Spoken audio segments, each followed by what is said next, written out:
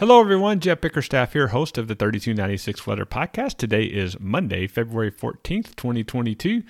Happy Valentine's Day to everyone, especially to the lovely Mrs. Bickerstaff. Well, it is the middle of February, and we are not quite to traditional severe weather season. That's usually from March the 1st through June the 30th, give or take.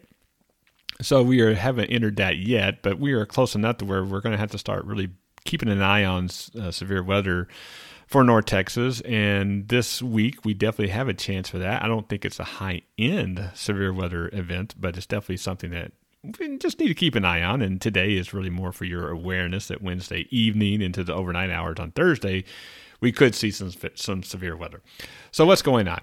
So we have a pretty potent weather system that's going to move through. In the meantime, we're going to have some temperatures in the 70s. Our moisture is going to increase, and that's going to provide the fuel for thunderstorms.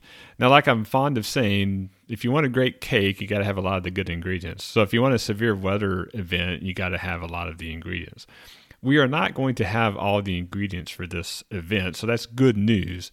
But we are going to have some, and we might have enough to have at least isolated severe weather, and that's what I want to talk to you about briefly today.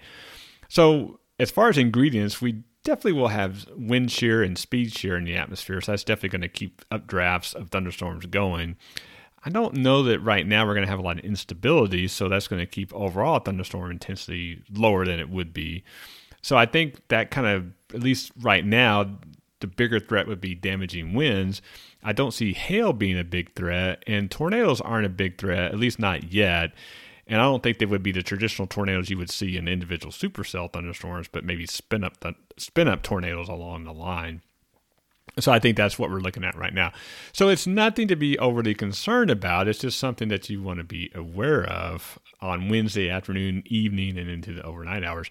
Now, as we get closer, the models are going to come more together, and we'll have a better idea about timing. A limiting factor for severe weather is our capping inversion that will be overhead by then. Like I said, we don't have a lot of instability.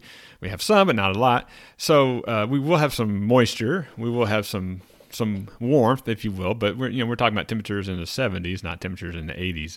So that will definitely limit development as well. So overall, I think we'll definitely see some weather move through on Wednesday evening, overnight into Thursday. Most of us will not see severe weather. There could be a few of us that do, and that's what we'll be watching the next couple of days. So I just want to make you aware of that at this point. Well, that's it for today. I want to thank our lovely sponsors that help make this podcast happen.